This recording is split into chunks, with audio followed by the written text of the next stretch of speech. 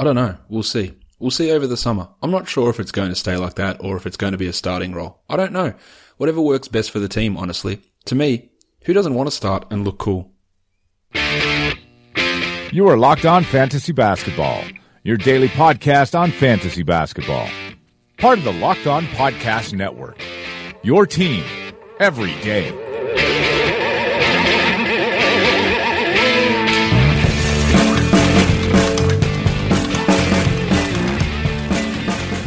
Hello and welcome to the Locked On Fantasy Basketball podcast, brought to you by Basketball Monster. And today's Locked On Fantasy Basketball podcast is also brought to you by ZipRecruiter. Try it free at ziprecruiter.com/LOFB. My name is Josh Lloyd, and as always, you can find me on Twitter at redrock_bball, on Instagram at redrock_bball, and Patreon at patreon.com/redrock_bball. And of course, this show, as with most others, is streamed live over at Facebook at facebook.com/redrockbasketball. We are looking here at another team for the season in review series of podcasts. We're going to be talking about the New Orleans Pelicans today. So let's get to it. Let's get to it indeed. The Pelicans are a team, obviously, with quite a bit of intrigue after their mid-season trade, and quite a few questions, I guess, with them moving forward as we head into next season and beyond. We'll start by just having a bit of a look back at the team in general from last season. They finished 34-48, somewhat of a disappointing result. They had that chance to challenge for the 8th seed once Cousins arrived. That never eventuated. It was always going to be a stretch at that point, but they can never really get rolling. They showed a few good signs with those together. You can't say that it was a bad trade or anything like that, but didn't get themselves into that 8 seed slot and ended up losing their draft pick to Sacramento as a result of that. Well, not as a result of that. They lost it because of the trade and then couldn't find themselves sneak into the top 3 to keep that pick. They underperformed their actual win-loss record by 1 win, so basically right on where they were expected to be. In the draft, not a lot of excitement for Pelicans fans, and that's pretty much par for the course for this team. They only have pick 40 in the draft. They have traded away so many first-round draft choices over the years, and last year they finally had a top 6 pick and ended up trading that for DeMarcus Cousins. They have very little young talent on this team. They've got high-end superstar talent, but they have very, very little young talent on this team, and that's not likely going to change this year with just that pick 40, which you can get a decent player from it, but you're not going to get a star. You might not even get a rotation player, but you might be able to get something that turns into a 10th man or something like that. So the cupboard is fairly bare when we look at the Pelicans for the coming season. Or for the coming seasons, in fact. They're free agents. Obviously, the biggest story here is Jrue Holiday, who is an unrestricted free agent for the New Orleans Pelicans. He is the biggest priority, one of the biggest priorities there is in all of free agency that's not guaranteed to come back, like Durant and Curry, which we know those guys are going to come back for the Warriors. Holiday's the biggest one. If he doesn't come back, they're in a lot of trouble. A really massive amount of trouble if he doesn't come back.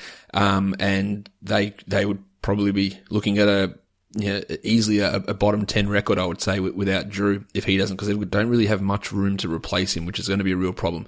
They also have Donatas Motiejunas and Dante Cunningham, who are both unrestricted free agents. Cunningham declined his player option to become an unrestricted free agent.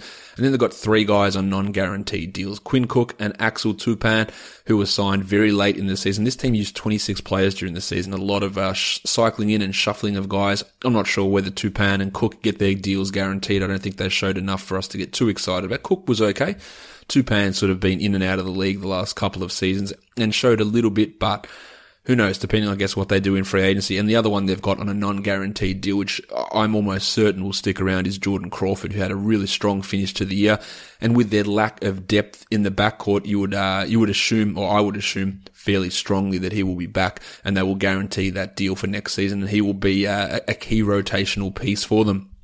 They were 26th in offensive rating for the season and 9th in defensive rating, and that defense didn't really didn't really take too much of a hit when Cousins arrived, which some of the criticism for DeMarcus Cousins is his defensive effort, but that wasn't the case when he arrived in New Orleans. He was fine. The offensive rating obviously needs to be worked on, and some of that's due to the absolute horrendous nature of players that were surrounding Holiday and Davis, guys like Cunningham and Solomon Hill and Etuan Moore and Buddy Hield, guys who just really did struggle offensively for that time that they were there in New Orleans. They were the 8th team in pace and actually 4th best in turnover percentage. So that's helpful when you can increase the pace and actually keep the turnovers down. That's a good thing. They just couldn't convert that into good offense. They led the league, in most defensive rebounds, but only 13th in defensive rebounding defensive rebounding percentage, which goes to show you that the pace is obviously a portion of that, and the fact that there was just so many more shots being taken against them that they could only grab the 13th highest percentage of available defensive rebounds, but that translated into the most defensive rebounds. So the other team was grabbing a lot of offensive boards against them as well. And in fact, for that team, the Pelicans, on offense, they grabbed only the 29th most offensive rebounds, so really unaggressive in crashing the offensive glass. And some of that is by design, to try and prevent transition stuff, and it's not necessarily a bad thing, but getting those second chance points can be key in keeping a team afloat and helping boost an offensive rating, as we see their one needed a significant amount of boosting. If you look at the best offensive rating on the team, it goes to Dante Cunningham. Omer Ashik comes in second. Yes, Omer Ashik, the guy that had Ebola for the second half of the season and was shithouse for the first half. He was second in offensive rating. I don't think you need to be too concerned about that. Tone Davis came in at number 3 and Jordy Crawford at number 4. In terms of best defensive rating, Boogie, Davis, Alexia Ajinça and Sheikh Diallo were the top 4 there. So 4 big men and a couple of guys that I do like. Diallo and Ajinça as backup big men, but obviously with the 2 blokes in front of them, their playing time and their opportunities are obviously going to be severely limited in future years. They only had 1 player that remained on the team after the trade that went down and their players leaving, that shot over 40% on corner threes, and that was Cunningham. So they obviously need to improve that, and that goes a big way to improving that offensive rating as well. Jordy Crawford at an amazing 83% at the rim he shot. That is a crazy, crazy amount for a guy like Crawford who is a gunner, and he also shot 60% from the field between 3 to 16 feet. So mid-range jumpers, 60%. Those 2 numbers make me say, and you look at Crawford's numbers, and he was absolutely fantastic for this team, and he was so efficient, and you go, that's not going to be able to continue. He won't continue to shoot 83% at the rim. He won't continue to shoot 60% on mid-range jumpers. He's not going to be able to do that. Nobody is really able to do that. So he's going to suffer a fall in efficiency for next season. So we can look at his numbers and be excited by them, and it's fair enough because he provided nice stats and really good value for the deeper leagues. But you have to factor in a fairly high degree of drop-off, I would think, from that efficiency standpoint, which obviously impacts then his scoring numbers and his overall fantasy value too. So just be aware of that. The discrepancy between Cousins and Davis on this team in terms of the percentage of their 2-pointers that were assisted was stark to me. Davis was assisted on 65% of his 2-point attempts, which is about common for a big man. Get it dumped into you, alley-oops, passed in, quick shot. Cousins, 30%. So we know that the style of DeMarcus Cousins is different offensively. He likes to handle the ball, dribble it around, back guys down, pound it a bit. But that's a massive difference between their 2 big men. 30% and 65% assisted 2-point percentage is a significant difference, and it does highlight the play style difference on offense between Cousins and Davis. Let's look at the advanced stats leaders on this team. No surprise that Tone Davis led the team in PER, 27.5, and true shooting percentage. I think you'd be surprised that Quinn Cook led the team at 61.4, then Dante Cunningham at 58.6. Cousins had the highest usage, 33.1, and Davis at 32.6. Cousins' usage came down from his time in Sacramento, understandably. Davis just smashed win shares 11, win shares per 48, he smashed it. Offensive box score plus minus Crawford, and a lot of that is to do with that high level of efficiency that he showed. Defensive box score plus minus Cousins, and he led the team in overall box score plus minus, while Davis led the team in VORP. I don't think there's many surprises really with any of those numbers there. They played just 4 lineups over 100 minutes for the season, and none of those lineups saw over 200 minutes. Alvin Gentry was constantly changing things and making poor decisions for a lot of the time, and that's basically his coaching resume. Key strengths: poor decision making. Still gets a job though. The most used lineup: Davis, Cunningham, Hield, Solomon Hill, Drew Holiday, plus 10.6. Really, really impressive. The problem is whatever was coming after that was disgusting. Ashik playing minutes. I can't even think of the other crap on this. Tim Frazier, who had his moments, but in reality, he's not good. Wayne Selden playing minutes. Just random guys playing minutes. Moti Yunus, who I like, but really didn't show anything at all this season. So just a hodgepodge of garbage on the bench for this team for the majority of the season. Weirdly though, their top 11 most used lineups were all positive. And they were the ones containing majority mix of starters. And then it was just disgusting. It just got terrible after that to lead this team to be as bad as they were. When your top 11 most used lineups were positive, everything else you're throwing out there must have just been horrendous. And that was exactly the case for the New Orleans Pelicans. Their best 4-man lineup: Hield, Hill, Holiday, Triple H, with Terry Jones. That was a plus 10.1, so impressive there. And their most used 3-man lineup was Davis, Hill, and Holiday, and that was a positive 5.2. So again, the upper end and what they're doing the majority of the time was a positive. Just the massive fall off that they suffered was too hard to recover from. The best 3-man lineup: Cousins, Davis, and Solly Hill.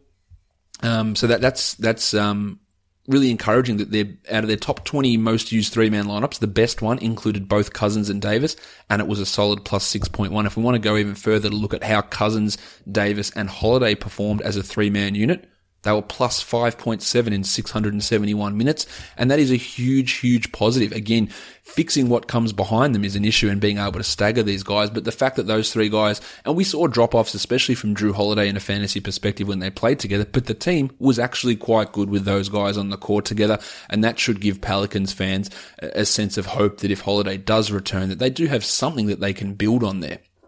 Their best 2-man unit, Davis and Cunningham, was a plus 3.9, and their most used 2-man was Davis and Hill at a plus 3. And I think the 2-man unit that everyone wants to see is how did Davis and Cousins do as a 2-man unit? Well, they were a plus 4.4 in their 395 minutes. So again, there were concerns. How do these guys fit together? How does playing 2 bigs in the NBA work nowadays? They were fine in, again, limited sample size, but 400 minutes is not that small, but plus 4.4 is a good start.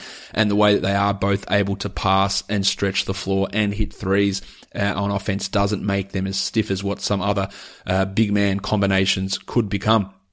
They don't have any stash players in the pipeline, so nothing to really look at there for dynasty formats. Now's as good a time as any for me to tell you about today's sponsor, and today's sponsor is ZipRecruiter. It's the playoffs in the NBA, and having the right players on the court will be the key to success. That sharp outside shooter or powerful rebounder can be the difference between winning or losing a NBA playoff game, and your business is not any different to that. Your company needs the right people to be the best. So where do you go to find the top talent? There's no draft for accountants. There's no draft for pharmacists. You've got to go out there and find that person that fits your job or fits your business the best. You can't find the best candidates by posting your job on just one site. You need to post on all the top job sites. And now you can with ZipRecruiter. At ZipRecruiter.com, you can post your job to 100 plus job sites with one click. And then their powerful technology efficiently matches the right people to your position. That's why ZipRecruiter is different to other sites. Unlike the other sites, ZipRecruiter does not depend on candidates finding you. It finds them. In fact, over 80% of jobs posted on ZipRecruiter gets a qualified candidate in just 24 hours. No more juggling emails or fielding calls to your office. Simply screen, rate, and manage the candidates all in one place with ZipRecruiter's easy-to-use dashboard. You should find out why ZipRecruiter has been used by businesses of all sizes right across the nation. And right now, my listeners can start forming their own winning team on ZipRecruiter for free. Go to ziprecruiter.com/LOFB. That's ziprecruiter.com/LOFB to enable you to try it for free and let the good folks at ZipRecruiter know that you came from listening to this podcast. That is ziprecruiter.com/LOFB. Let's now get into these Pelicans dudes and start breaking them down in a more individual basis. We will start, of course, with the man, Tone Davis, who was, I reckon, a key factor in many people winning their leagues this season, mainly for the fact that you were able to get him at pick 9, pick 10, pick 11. Shit, there were people who said that they saw him go at the start of the second round, which was bonkers to me. I had him, I believe, as the 4th or 5th guy. I was pretty confident in his ability to stay healthy. Don't ask me why. But there are guys where I just look at it and go, you know what, I'm pretty confident. And the 3 guys that I was pretty confident with their injuries this year was Rubio, Bledsoe, and Davis. And it all came true. Maybe I'm a soothsayer for predicting health.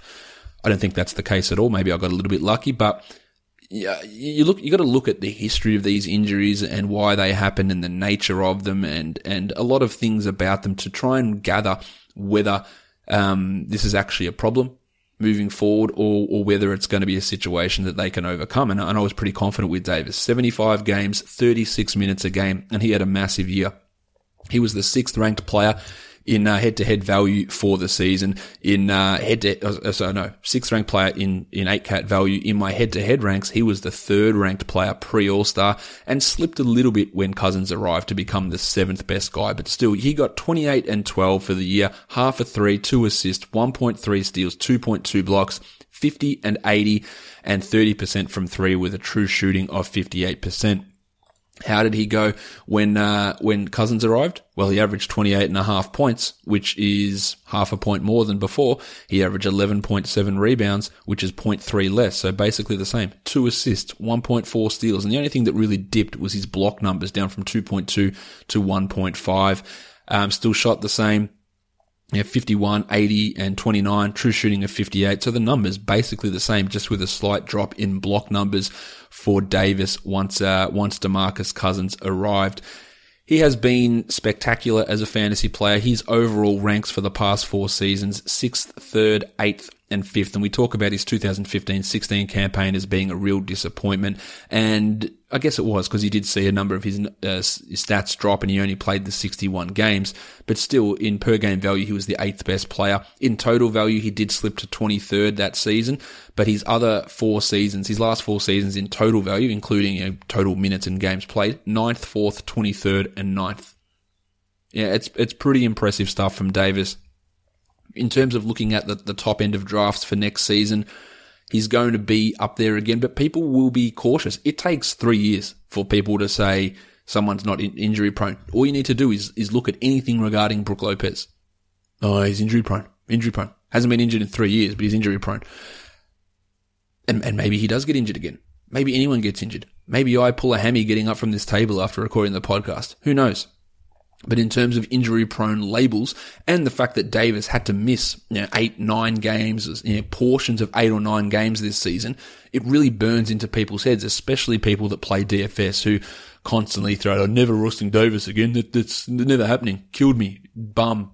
Soft." And you know that just burns a fire inside me and it makes me so angry. Because, again, Anthony Davis versus you'll get your ass kicked in less than a second. No doubt about that. Where do we look at drafting him next season? I think you have to value him as close to a top 5 player. The problem is you've got Harden, you've got Westbrook, you've got Gianni, you've got Towns, you've got Durant, and of course you've got Davis and Curry. So that's a top 7 that's pretty bloody good. And having any of those picks, the differentiation maybe between, say, a Harden and a Westbrook, and maybe even not even Westbrook, depending on how you're building a team, those guys, there's a gap. But those next 5 players, you could make an argument to take them anywhere, depending on how a lot of other things shake out and how you're looking to build a team and how you're most comfortable with structuring a side. Those 5 guys, Curry, Durant, shit, I even forgot Kawhi. 6 guys, Curry, Durant, Kawhi, Gianni, Towns, and Davis. The value of those guys is so, so close. And yes, it was a limited sample size that we saw Davis with Cousins, but those 22 games, and Cousins played 17 of those, Davis averaged 28.5 and 11.5. Half a three, 1.5 steals, 1.5 blocks, and was the 7th ranked player in that time frame. Get him at pick 7, I'd be happy with it. If I took him at pick 5 because I just really want him and I want an efficient big, and Towns maybe went at 4, I'd be happy doing that. And a lot of it, again, is going to come down to statistical and positional scarcity as well, and that's another part when you have those players ranked so closely. But he was ridiculous. Again, this season, you thoroughly deserved his All-NBA team nomination. You know, smashed it in advanced stats, was all over the place, led the team comfortably and on off at a positive 9.4, which is a huge number. He's just really good, and he's going to continue to be that player that he might not be inside the top 5 as a ranked player, might not get picked inside the top 5, but he's a top 5 player. If that makes any sense, just because of the closeness in the value of so many of those guys in that zone, it's going to be pretty close. Pretty close. They're all going to be sort of thrown together in that one zone. I've got Bobby Madry throwing. He says, "What do you think about Covington signing in New Orleans?" Covington's not a free agent, so I think it's pretty much impossible.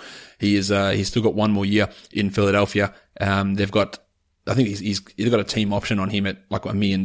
He's in Philadelphia, so I think it's impossible that he will sign in New Orleans. He'd be awesome because he's awesome wherever he goes, but he is not a free agent. Unless I'm mistaken, Bobby, which I'm pretty sure that I'm not. Let's talk Boog. We can look at his overall season numbers, and they were okay, but that's not what we're here to talk about, because we don't care really what he did in Sacramento, because things obviously changed. What did he do in New Orleans? Only played the 17 games, had a few injury issues, which has been par for the course for DeMarcus Cousins for quite a while. And you can talk about Davis's injury history. Cousins has played less games over the last 3 years than what Davis has. And a portion of that is bullshit injuries over the last 5 games of a season where they say, you know what, he's just not playing anymore. And to be honest, some of that was Davis last season as well, that they just, not that it was a bullshit injury, but that they shut him down a little bit earlier than what they would have necessarily done if they had have been in playoff contention. But he played 72 games this year, Boogie, 65 the year before and 59 the year before that. So his injury concern is a problem. Or is it a problem? No, no. Let me rephrase that. It could be a problem. I don't really view it that way, though. Cousins, 17 games in New Orleans, 34 minutes a game, 24.5 points, over 2 threes a game, which is just mind-boggling, 12.5 boards, 4 assists, 1.5 steals, 1.3 blocks. And you look at those numbers and you go, okay, shit, 3 times more threes than what Davis hit. An extra rebound a game, double the assist rate, more steals, very similar, slightly less blocks. But the reason that his value is so far down is his shooting percentages, 51 down to 45 as opposed to Davis compared to Cousins. Free throws from 80 down to 78, and 78 is still pretty good. So that causes his value to have a significant dip, even though, like, post All-Star, Davis was 7th, Cousins was 8th. So that's how close they were, and that's because of the efficiency. So if you're in a situation where you're punting efficiencies or punting field goal percentage, then Cousins' value rises significantly. In head-to-head value, he was 11th pre-All-Star. In my head-to-head 8-2s, he was 11th pre-All-Star, 12th post-All-Star. So it maintained his value. And the usage, yes, that did shrink a little bit when he arrived in New Orleans as opposed to his time in Sacramento, understandably. But he was still able to put up monster numbers, and he is going to be that guy that you look at the back of the first round in that 10 through 15 zone, and I'd be pretty happy with taking him in that Chris Paul, LeBron, John Wall sort of a position. I think that's where he's going to go after that group of 8 blokes that I mentioned earlier. You know, Wall, Paul, and Cousins, unless there's someone else off the top of my head that's falling out of my brain. They're the sort of guys that are going to go in that next setting of players, and I think that's totally fine. We do have, small 17 game, small sample size for sure. But he was able to put up numbers that justified a back end first, early second pick, and I think you'd be fairly comfortable with it. And it's not like the Pelicans are going to be shutting things down from the start of the season and developing things. This is Cousins' last season. He is going to be an unrestricted free agent after next season.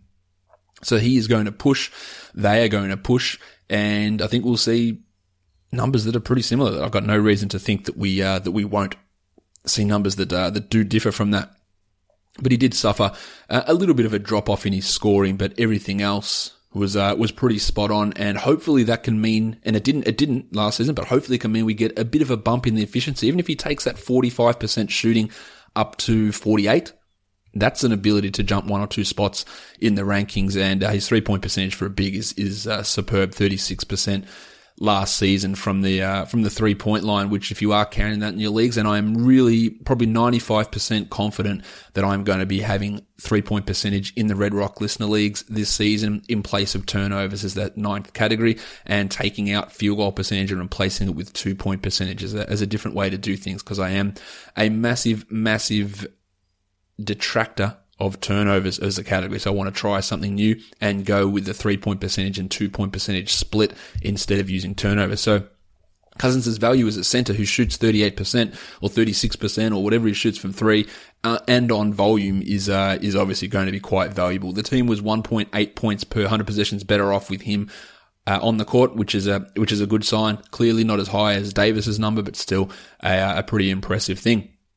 The next member of this team that we need to look at is Jrue Holiday. A topsy-turvy season from Jrue. Ended the season ranked 48th. Didn't start it on time after his wife Lauren had her brain tumor surgery after giving birth to their baby. He returned, I think, quicker than we anticipated. Initially, we were thinking January, and he came back mid-December. And really got cracking in that January period, and he was flying. He was a guy that I thought preseason, before the injury news, or not the injury, the absence news came out, that he has a real chance to be a top 20 player, and he played exactly like that through January and February. When Cousins arrived, it was a dip in his performance, no doubt. 36th pre-All-Star, 64th post. The other thing that affected him earlier on is Alvin Gentry's general level of incompetence and confusing comments and statements about Gentry. When he came back from not an injury, came back from a family-related absence, yes, which caused him to miss camp, and maybe he couldn't stay in as good a shape as what he would like to, although he was in pretty good shape. And Gentry continued to use Holiday off the bench. And the reasoning that Gentry gave for that is that if Jrue plays off the bench, I'm able to give him more minutes. Alvin, that's not how maths works. That's not how common sense works. That's not how good coaching works.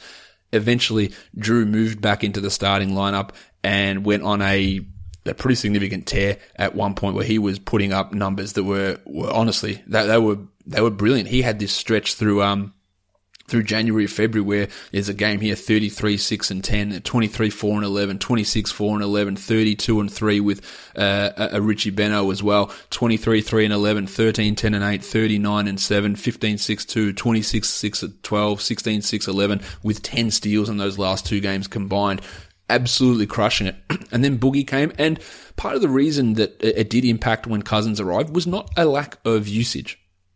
It was just for some reason the shots didn't fall. He came in like with games of 1 of 9 shooting, 3 of 9, 5 of 17, 3 of 12, just shit that you went, okay, well he should be getting easier looks now, but for some reason they're not falling. So I'm not completely out on Jrue being losing a ton of value with Cousins around.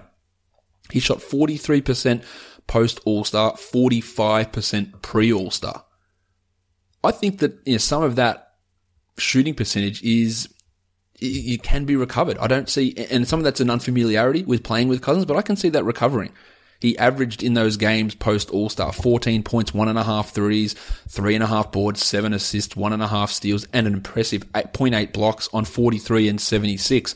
And his free throw percentage for the year was one of those weird things that for some reason could never get high. He was only 71% for the entirety of the season when he is normally and consistently been a very good free throw shooter. 81, 86, 84 the 3 previous seasons. This year, 71. And that cost him from being an overall player who was a top 25 guy, despite the numerous things that did set him back this season. So, assuming that Jrue returns to New Orleans, I think that he is comfortably a top 50 player.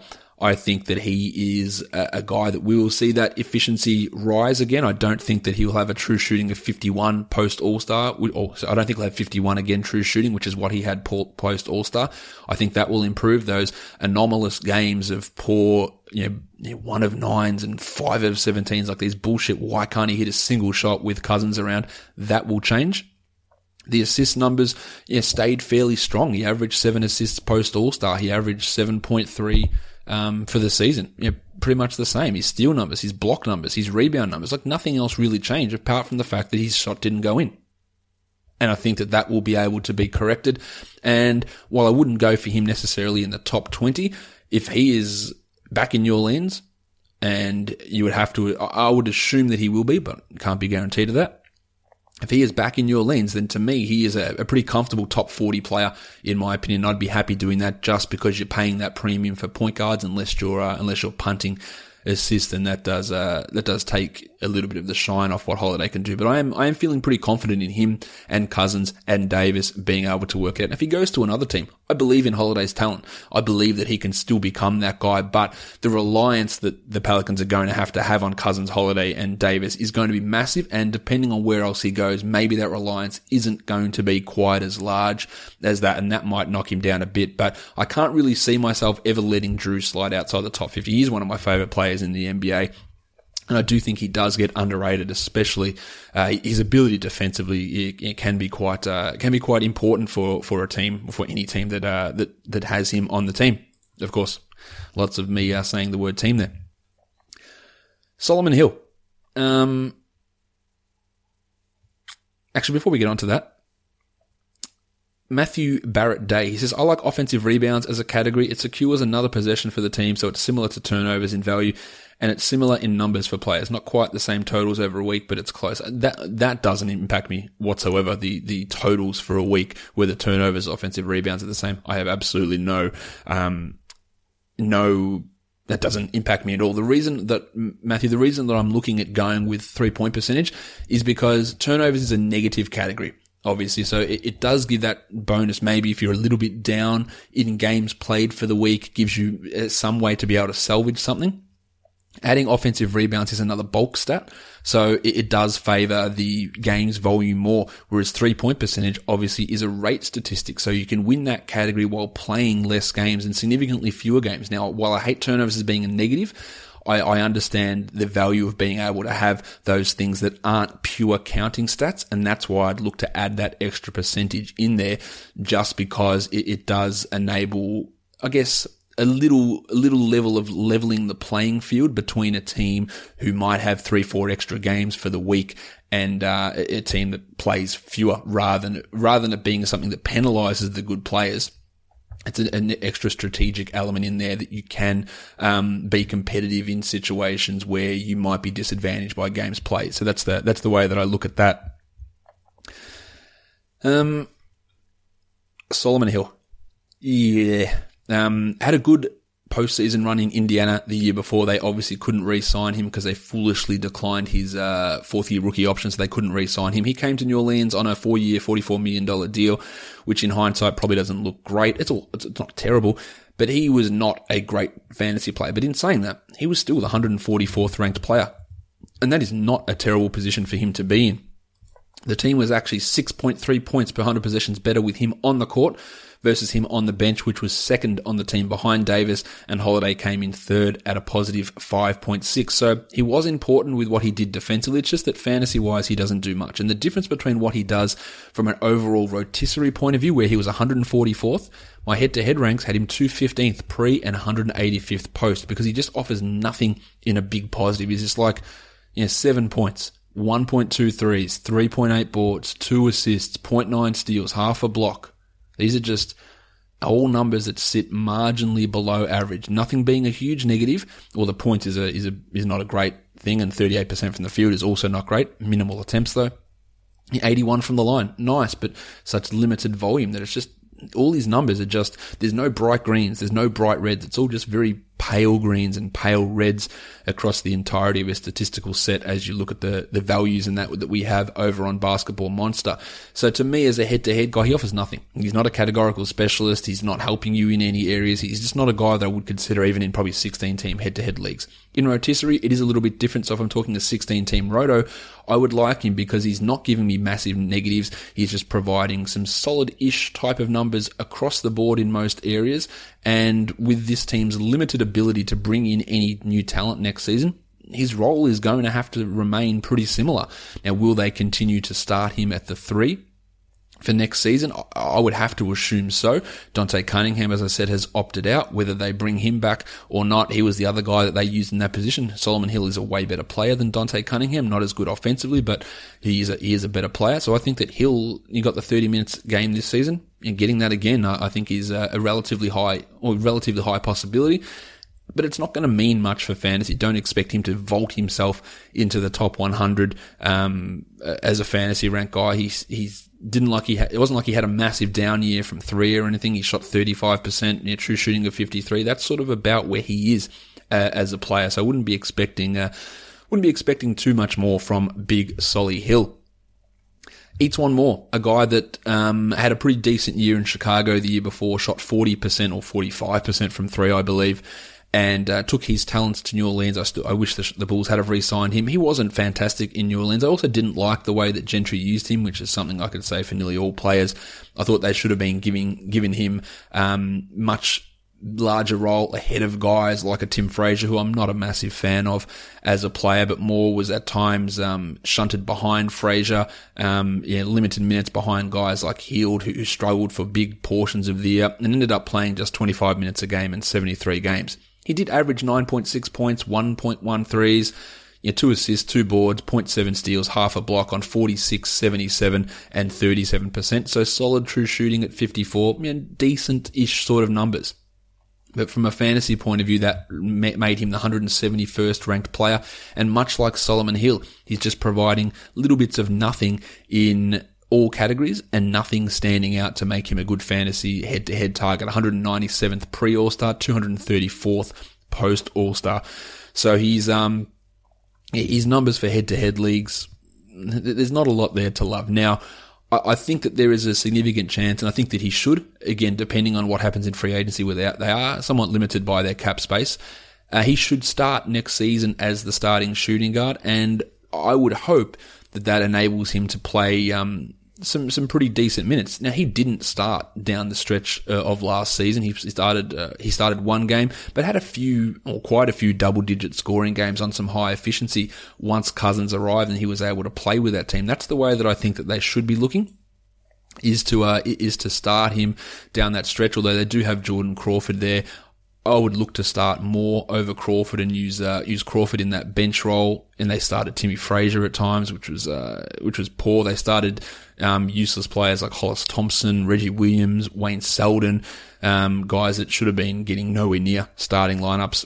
I would like them to run that Moore lineup a little bit more and play him a few more minutes, and that might increase his value somewhat. But it's going to be as a 3-point efficiency specialist, maybe a guy that if you are including that 3-point percentage category, that you can use him there, and chuck in a sneaky couple of assists, maybe 2.5 assists, maybe 1.5 threes, but that's going to be 16, or probably 18 team league valuable, and that's about it. This team's value drops off significantly after we talk about those top 3 guys. Let's talk Timmy Frazier, who was the toast of the town for big chunks of the season when Drew Holiday was out, absolutely crushing it at the start of the year. He's one of those guys that I put into the Tony Roten category, in that when the minutes are there, the stats are going to come. He's going to rack up the stats. The problem is he is not good.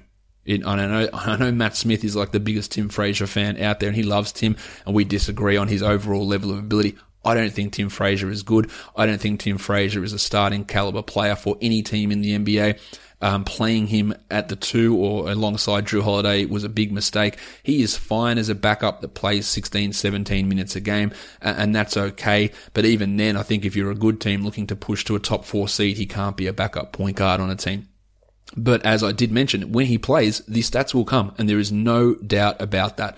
He played 24 minutes a game and averaged just 7 points, but half a three, 5 assists, 0.9 steals, 2.5 rebounds. That's where the value comes, is in those assist numbers. He did only shoot 40% from the field, 31% from three, and 76 from the line for a true shooting of 51, which is obviously not very good at all. But he had games at the start of the year where he was killing it. His first 2 games for the year, 15, 5, and 11 with 4 steals, 21, 6, and 10. And then the fourth game, 23 and 9 with 4 steals and a block. These are absolutely bonkers numbers. He had a triple-double of 14, 11, and 11 with 5 steals, where I believe he was the monstrous line of the night that day. And then not more than a month after that, he went through a stretch of 3 games of scoreless and 5 games of DNP-CDs prior to that. Over the last 2 months of this, or post-All-Star break, he scored in double digits just twice. 14-point game against the Rockets and an 11-point game against the Nuggets. Didn't have a double-digit assist game, but played probably more minutes than what he should have down that stretch. And these games where he's playing 36 minutes and 28 minutes and 31 minutes, I would have much preferred those minutes to go to Crawford and to go to E'Twaun Moore. But Gentry, once again, in his infinite negative wisdom, he was playing Frazier and Holiday together. As a source of assists, Frazier can be a really valuable guy. He was 150th in my head-to-head ranks before the All-Star break, in large part because of that extra assist value he got when Holiday was out. Post-All-Star, 315th. And that to me is a more realistic illustration of what he is as a player. He was a negative 1.3 for the year in terms of on-off numbers. He's probably going to be the backup point guard again this year, so that does bring him into that consideration for, say, 16-team leagues. But is he going to be the guy that gets 5 minutes a game? Is he going to be the guy that gets 25 minutes a game? I think he's probably going to be closer to the 18 to 20 minute mark, which could easily get him 4.5 assists with a steal a game and half a three. And that has value in its own right, but you get no points, you get poor efficiency, and you're going to get streaky performances, and that should relegate him to the really deeper leagues. Now, if Drew leaves and they can't bring in another point guard and they're forced to go with Tim Frazier, well then, shit, they're going to be terrible. But the numbers are going to fly and he will be a top 100 guy. If for some reason he is playing 30 minutes a game, he will be a top 100 guy. You can write that down. And in that, I agree with Matt Smith that he is an awesome fantasy asset. His ability to bring big assists, hit some threes, get some steals, if those minutes come. But that is an absolutely terrible option if you're the Pelicans to run with Timmy Frazier as a starting point guard on a team that's looking to do something positive, and I'm not sure that Tim is that guy to actually do anything positive with the team. Dante Cunningham, 66 games, 25 minutes a game for Dante, 6.6 points, 1.1 threes, 4 boards, half a steal, half a block, 48 and 59 is his percentages, but that translated into a 59% true shooting, which is obviously good, and he hit 39% from 3, something which Cunningham was never a 3-point shooter really in his last couple of seasons. He started to develop that, and that was key for him to be able to get on the court, and we saw how much Gentry loved him. He played him at the 4 alongside Davis in those small lineups a lot, which was good, and that worked pretty well. But obviously the addition of Cousins is going to limit those roles where Hill and Cunningham play at the 4. It will still happen at sometimes when they split Cousins and Davis up. You'll get Hill and Cunningham, if he returns, of course, playing that role alongside Cousins and Hill. If Dante goes somewhere else, I just don't see anywhere where he's going to be able to get 25 minutes a game. He's not that good. Gentry had an unnatural obsession with his talent, or whatever that was that he was displaying on a game-by-game basis. He's just is a guy that's gritty. He hates saying that word, but he hustles a lot. He's a rebounder that gets down and dirty. He provides good defense, and he can hit some threes, and that is useful in the NBA. It's not all that useful for us in fantasy, and for him to find 25 minutes a game somewhere else, I'm not sure that's going to be all that easy. The team was a 2.4 positive with him on the court, so that's obviously a good thing. And we talked about how all their high usage or high minutes lineups were positives, and he was a part of those. The problem is the absolute crud that they run out for the majority of the other lineups that did cost them their problems. But for him to crack a top 200 rank for next year, I reckon is going to be somewhat of a struggle. After that, we go down into the real dregs of things. We've got Donatas. No, we don't. Let's go to Alexis Ajinça first, who played only 39 games, 15 minutes a game. 5.3 points, 4.5 rebounds, half a steal, 0.6 blocks, 50 and 73, and a 53% true shooting. Now, I like Alexei Ajinça. Much like Tim Frazier, when he gets big minutes, he is a must-own fantasy player. The problem is that he is a long way from getting those consistent minutes. He was out of the rotation for long periods of time with this team, and for a team that started Omer Asik for chunks of time, that was a horrendous coaching decision. Ajinça might not be great, but I can 100% guarantee you that he is better than Omer Asik. And the fact that he played just 39 games was a disappointment and probably an embarrassment in terms of coaching performances from Gentry. Minus 3.4 with his on-off, so the team wasn't great with him on the court, but we know that when he plays, the fantasy stats will come. The problem is how is he going to play? How is he going to get enough minutes to be a useful guy? I think he's got a real chance to crack the top 300, which is not saying much, but that can be useful for the deeper league guys. But my level of hope of him ever forming himself into a competent NBA starter has dwindled and pretty much completely evaporated. I still don't think he's used 100% correctly in New Orleans. I'd like to see him tried somewhere else, but it's there's not much to get too pumped about with Alexei Ajinça. Jordy Crawford.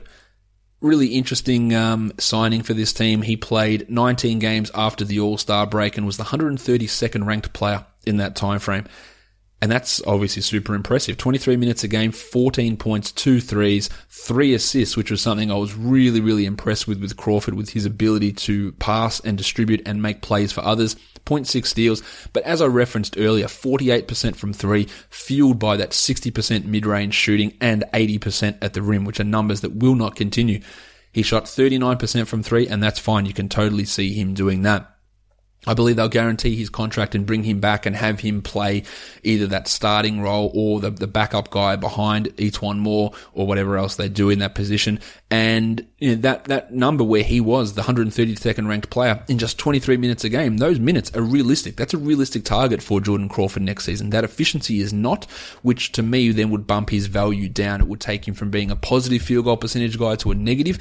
It would drop his points down as well, maybe instead of 14 a game, which I cannot see that being able to be maintained. Maybe he gets 12 a game, and that takes his value down in that category as well. The assists, I believe that he could actually keep up 2.5 assists a game in 23 minutes. I don't think that was too fluky. I think he has improved his game to that degree, and he wasn't just a crazy gunner, which is part of the criticisms that Crawford had throughout his early stints in the NBA. The team was 3.2 points per 100 possessions better off with him on the court, and I would be stunned if he is not a rotation. Actually, that's not true because Alvin Gentry is the coach. I would be stunned if a competent coach didn't play him in the rotation and play him 20 plus minutes and get him in that role, because they do need offense. We talked about that earlier, how much their offense struggled, but he is going to be a key part of that. I can't see that not being the case. And 16-team leagues, I think you want to be on him. 14-team leagues, you might want to have a crack at it, but that field goal percentage is a really, really key indicator of regression. So don't be surprised if that is not able to stick, because those shooting splits are just they're not able to continue. He won't be able to continue that over the course of the season, and that will cause an overall drop from maybe 130th in those 23 minutes. Maybe he's 160th, because small drops in that range causes massive drops in terms of rank. As I've highlighted all the time, that the difference between the guys 100 and 150 or 60 and 100, they're so minimal that even a tiny, tiny dip causes guys to tumble 3, 4, 5, 6 rounds. And seeing Crawford at 180th in 23 minutes next year, you wouldn't be surprised, because he shot 45% from the field, and that'd almost be enough to dip those numbers down if everything else stayed the same. Let's talk Donatas Motiejunas. We know the complete, how should I say it, clusterfuck that happened with his free agency, with him not signing a contract with Houston and then being traded then signing a deal with Brooklyn and Houston matching the offer, and then him failing a physical. Then he couldn't go back to Brooklyn with, honestly, BJ Armstrong just screwed everything up. And then Houston cut him, arbitration, suing. It was just a complete nightmare. Armstrong played it as poorly as any agent could. I didn't understand the whole posturing over this stuff. Then he went to New Orleans and was bad. He wasn't good. And I'm a fan of Martinez. Now, he has had ongoing back problems that nullified that trade to Detroit last season. He played 34 games, 14 minutes, 4.5 points, 3 boards. Defensive stuff, it's never going to be his strong suit. Half a steal, 0.3 blocks, hit 0.3 threes, and was terribly inefficient with a true shooting of 47%. Does he come back next season? Who knows? He's an unrestricted free agent. I don't imagine the market is pretty hot for Motiejunas. We saw that was the case when he was in restricted free agency, that no one was signing him to any deals. He didn't do enough in New Orleans to make me think everyone's going to go, oh, cool, let's get back onto Donatas. He was a team worst, negative 10.2 with his on-off numbers, if we don't include Sheikh Diallo, who was a negative 10.3 and played, obviously far fewer minutes and far fewer games than what Motiejunas did. He was just bad, and at this point, maybe he can rehabilitate himself if his back is able to hold up into being a backup big man, but he needs 30 minutes to be even close to fantasy relevant, and that's just not going to happen anywhere. So don't have any high hopes for big Donatas. Speaking of not having high hopes, Omer Asik, 16 minutes a game, 31 games, 2.7 points, but what he is a very strong rebounder. 5.2 boards in those 16 minutes, which is obviously over 10 boards per 36. He doesn't block shots as much as what people might think that he does. 0.4 blocks in 16 minutes is horrible. 47% from the field is horrible for a guy that doesn't take any jump shots. 59% from the line is also horrible. He is just a bad player, and my thoughts do go out to him for that illness that caused him to lose so much weight over that course of the season. Really a bad situation that had him out for a very long time, but he is bad, and there is no escaping that. There is no situation that I would want to own Omer Asik in dynasty formats, in seasonal stuff, unless for some reason Ajinça, Cousins, Davis, Diallo all go down and Asik comes in. But the problem is Gentry played him when he didn't need to play him. He was terrible.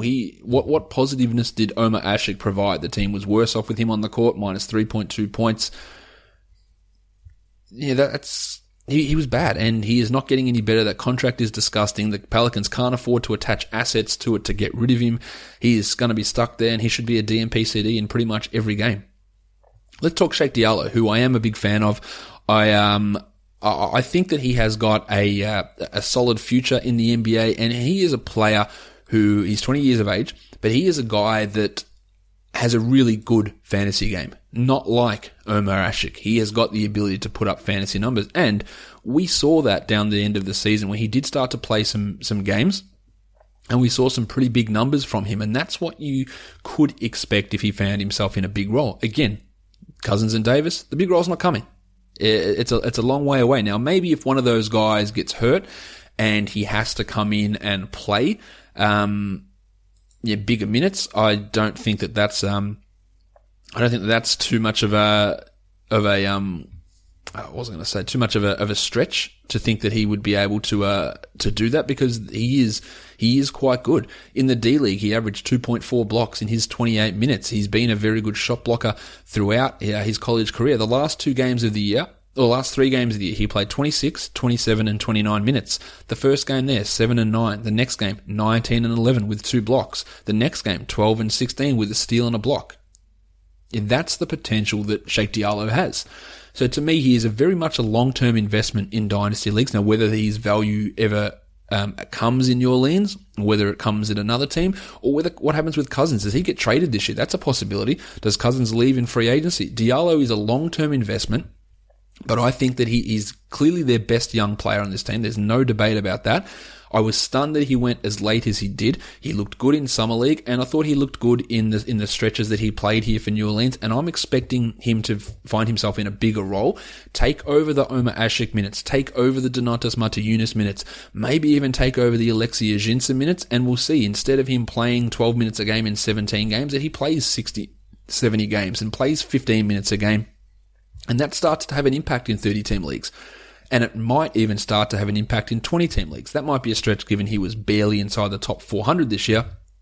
But a jump to inside the top 300, I don't think that's too far to stretch. And he is a low-risk, low-cost dynasty value play if your league is going deep enough. Now, if you're in a 12-man league with 15-man rosters, then holding on Diallo is probably not going to be the greatest idea. But if your league has 250 players rostered, I wouldn't hate having Diallo as one of my guys there and thinking, you know what, this guy could, if things break right, have a couple of top 100 seasons under his belt. I do believe in him that much. I think he's going to be a real interesting target or interesting player to watch develop. The situation is not ideal for him, but I am real interested to see how things happen for him. He put together some good defensive stuff, good defensive numbers, and I am really intrigued to see where Sheikh Diallo can go moving forward. The last two players on this team, Quinn Cook, played 14 games, 13 minutes a game, 5.5 points, 2 assists, 0.8 threes. Maybe he comes on and stays on as a third point guard, plays some backup too as well. Shot 51%, which is obviously very high, 42% from three for a true shooting of 59. Unrealistic to expect that level of shooting to continue for Cook for the season. Still found himself outside the top 400 for the year. Nothing super spectacular about him. The team was 8.3 points better off with him sitting on the bench versus him on the court. So again, nothing super spectacular for Quinn Cook, but this is a real 400 deep leagues. Would want to make sure Quinn Cook is owned, but I don't have very high hopes for him at all. Well, Axel Tupan, I don't think he'll be back for next year. He played 12 minutes in 4 games and didn't do much in his time in Denver. He's a decent wing defender, but I don't think we're at the stage where we need to have high hopes for Axel Tupan at the age of 24, although he does provide decent defense. So you'll see him catch on with some team, whether that may be even back in New Orleans, but I think his skill set is duplicative of, say, a Solomon Hill as well, and he's just a worse version of that. So I don't think they necessarily want that same guy to come in and be their 14th or 15th guy. But I could see him on a roster. I just can't see him being any sort of an impactful player. Let's have a look at the questions that you guys have asked. Ben Almunia Clark. Does any player have their team over a barrel more than Drew has the Pelicans? No. They are in massive strife if he doesn't re-sign. They have to if he comes in and says, I want 5-year max, they have to say, cool. Or else they are in a lot of trouble, and then they likely lose Cousins, and they might even get Davis demanding trades. They are in big trouble. They need Drew back. Unless he's just like, I don't care what you dickheads offer me, I'm not coming back, then he is getting a max deal. There's almost no doubt about that. They will have to offer him. They just have to bring him back. Wong Fu, the Pelicans, the best name for an NBA team ever. Yeah, it's pretty good. It's especially when you look at it and the name's announced and they go, Pelicans, how menacing is that? It's just a bird. And then they bring out that mascot that they had, and it was the most frightening looking thing you've ever seen. Just that combination of what kind of a soft nickname is this, and then that, and whatever that was that they brought out, Pierre the Pelican, was horrendous. Top 5 all-time NBA mascot, Pierre the Pelican, or the original version 1.0. The new one, a little bit softer and cuddlier, but he was a nightmare. That guy, loved him. Bobby Madry, he says, would you overpay for Gay or Covington if you're New Orleans? Well, we covered the Covington thing already. Bobby, would you overpay for Gay? The problem here is, Bob, is they don't have the cap space to do it. If they renounce their cap holds on Cunningham, which is 3.9 million, Monty Eunice at 1.5, and Drew Holiday at 16.9, which would be an absolute disaster. If they did that, then they would have $89 million in cap, or in caps. In caps. What am I talking about? They would have $89 million in contracts on the books. The salary cap's going to be about $101 million. So they will have $11.7 million. And that is not going to be enough for Rudy Gay. They would have to then trade away guys. And what positive assets do they have to trade away? None. Solomon Hill, are you trading him away without attaching an asset to it? Unlikely. They don't have players as assets. Are they going further into their future draft picks to do that? I'm not sure. Alexei Ajinça, he's not a positive asset. What can you clear out there? He's worth $5 million. Ashik's worth $11 million. Maybe if for some reason you could trade Ashik out, that's $11 million. That puts it on to that 11.7. You got $22 million. Maybe is that enough for Gay? But even then, you don't have a point guard. So I cannot see how they can do that. Again, with that cap hold, with all those cap holds on, they are at $111 million. So they can't sign.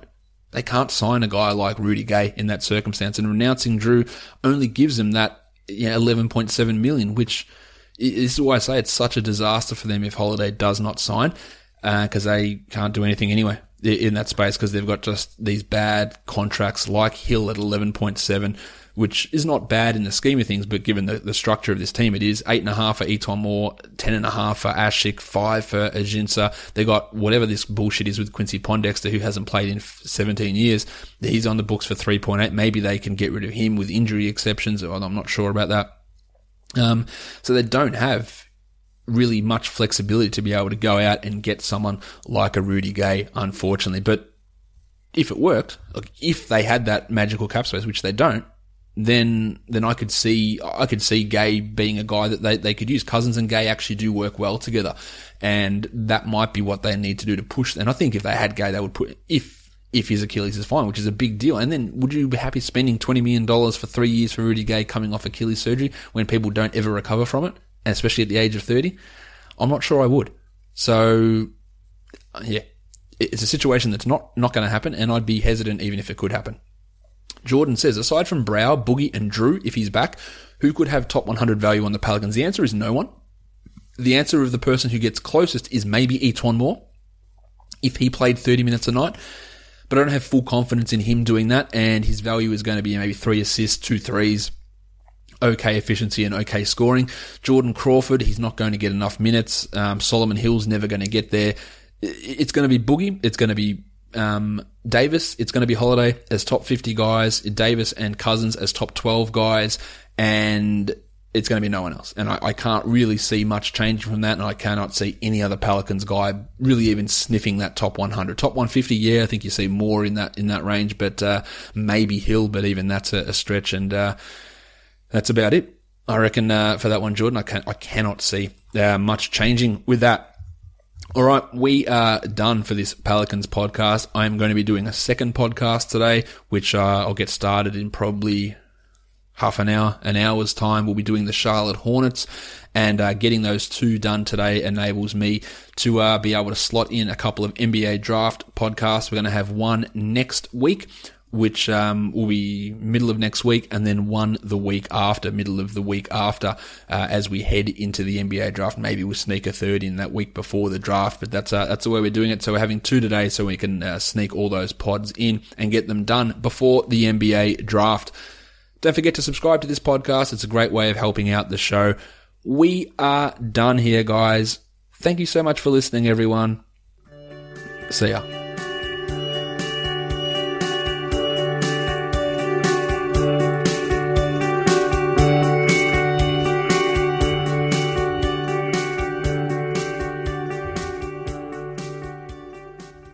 Eton Moore.